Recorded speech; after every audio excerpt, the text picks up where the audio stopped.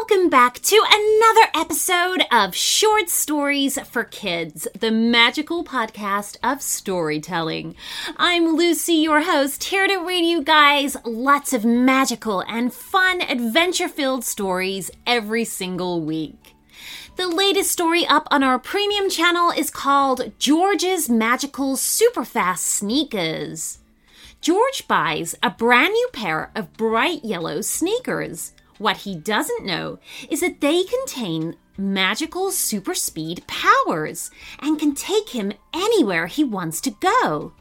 To listen to this story and more, join up to our premium channel and become a super fan of short stories for kids. Here you'll receive a Friday bonus episode every week, plus our entire back catalog of over 200 stories ad-free. Also, premium-only shoutouts just for you guys. So to hear this story, just sign up to our premium feed in a couple of clicks through our website at shortstoriesforkidspodcast.com.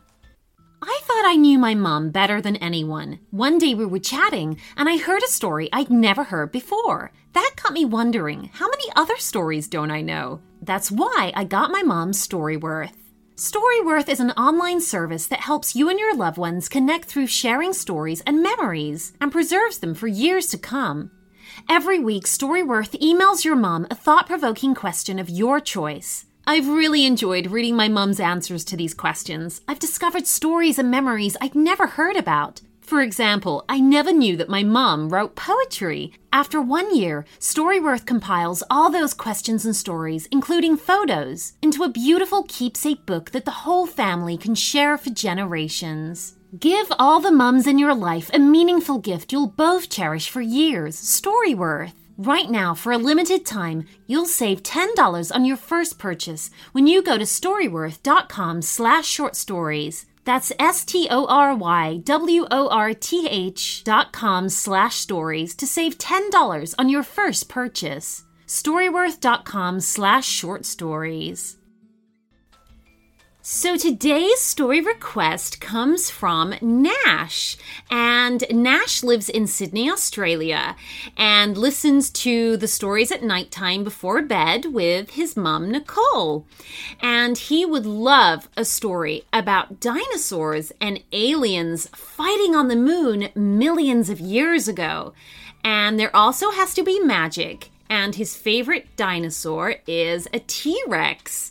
Oh, and one more thing. He would also like it if they could fight the aliens with slime.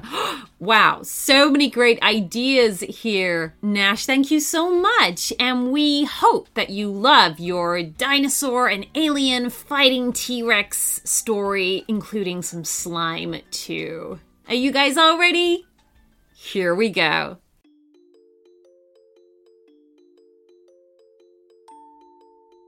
Long ago, in the time of the dinosaurs, lived a T-Rex called Nash. Nash was an unusual dinosaur, to say the least, and all the other dinosaurs looked up to him.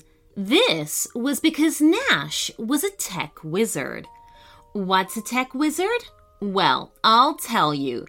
A tech wizard uses a combination of magic and technology to make extraordinary machines and do spectacular things. Because of this, Nash was very popular amongst the dinosaurs, as he did his best to look after all of them. One night, when Nash the T-Rex was staring through his telescope, he saw something strange upon the surface of the moon. "That's odd," he thought. "I've never seen anything move on the moon before." Using the telescope to zoom in closer, Nash gasped at what he saw. He couldn't quite believe his eyes at first. But yes, he was definitely looking at flying saucers. Parked on the moon. He counted 6 in total. And there, in between the saucers, there were hundreds of other objects too. This was strange indeed, and Nash wasn't quite sure if he should be worried or not. There was only one thing for it. He went and found another dinosaur that he knew, Nicole the Triceratops, to come and have a look for herself. Oh, what do you think? asked Nash as Nicole stared through the telescope. Oh, wow, said Nicole. It looks like an alien army. Whatever can they be doing? Mused Nash, scratching his chin with his two-fingered hand. I don't know, but I don't like it. I think you and I should go and take a look. Nicole looked at Nash as if he'd gone mad. To the moon? How on earth can we get to the moon? She asked. Leave that to me and my techno-magic, smiled Nash, and he got down to work. By the time the sun rose in the sky and the moon had faded from view, Nash was ready. Nicole paced around the strange machine Nash had been working on and admired it. It was a large square frame with lots of pipes and widgets and doodads all around the edge. There was nothing at all in the center of the square, just a blank open space. What does it do exactly? asked Nicole. To show her, Nash pulled out a large, heavy lever. The square thrummed into life, vibrating with a greenish glow, changing the center of the square entirely. Where once you could look through and see the rest of Nash's room, now there was the moon's surface stretching off into the distance. Oh, that's amazing, said a very impressed Nicole. A doorway to the moon? Can we just walk through? Of course not, warned Nash. There's no air on the moon. This puzzled Nicole. Then how will we breathe? Well, that requires another invention, grinned Nash as he unfolded what looked like a silver blanket. Now keep still, he warned as he threw the blanket across Nicole's back. It flowed across her, becoming a shiny spacesuit, complete with a magical green dome around her head. Nash repeated the same process for himself. There, he said. Now we can have spacesuits. We're ready. Let's step through.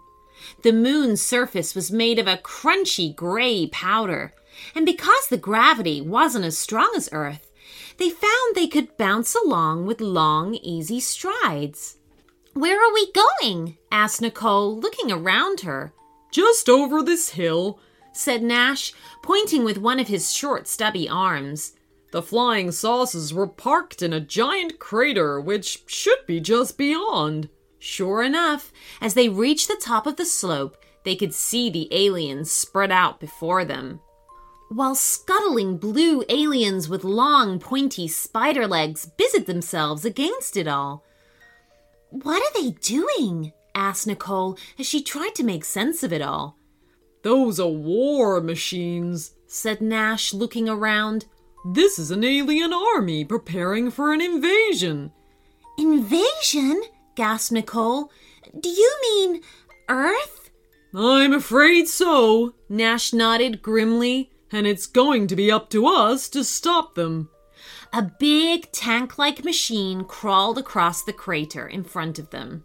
A giant laser cannon mounted on top of it made Nicole gulp. But what can just the two of us do against an alien army? I've come prepared, said Nash, and produced two small pebble-sized objects from a pocket. Nicole wasn't impressed. What are we going to do with those? Bounce them off their alien heads? Watch, said Nash, as he waved some techno-magic across them. The pebbles began to grow, changing shape into short, chunky tubes with handles. If we blast these hand cannons at them, we should stop them in their tracks, Nash said.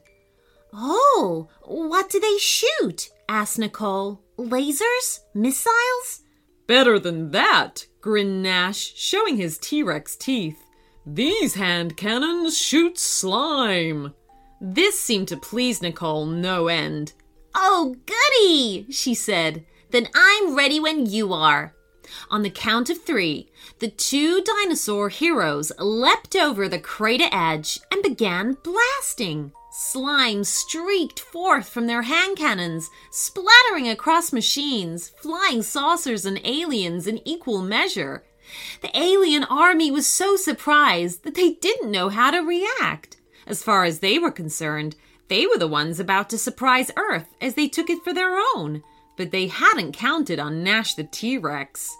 The giant tank-like machine stumbled as slime got into its inner workings, making it useless, while scuttling aliens struggled through the gloopy splodges that splattered against them.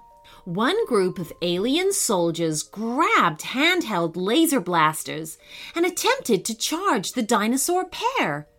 But Nicole spotted them quickly and gave them a complete covering of slime. Splat, splat, splat.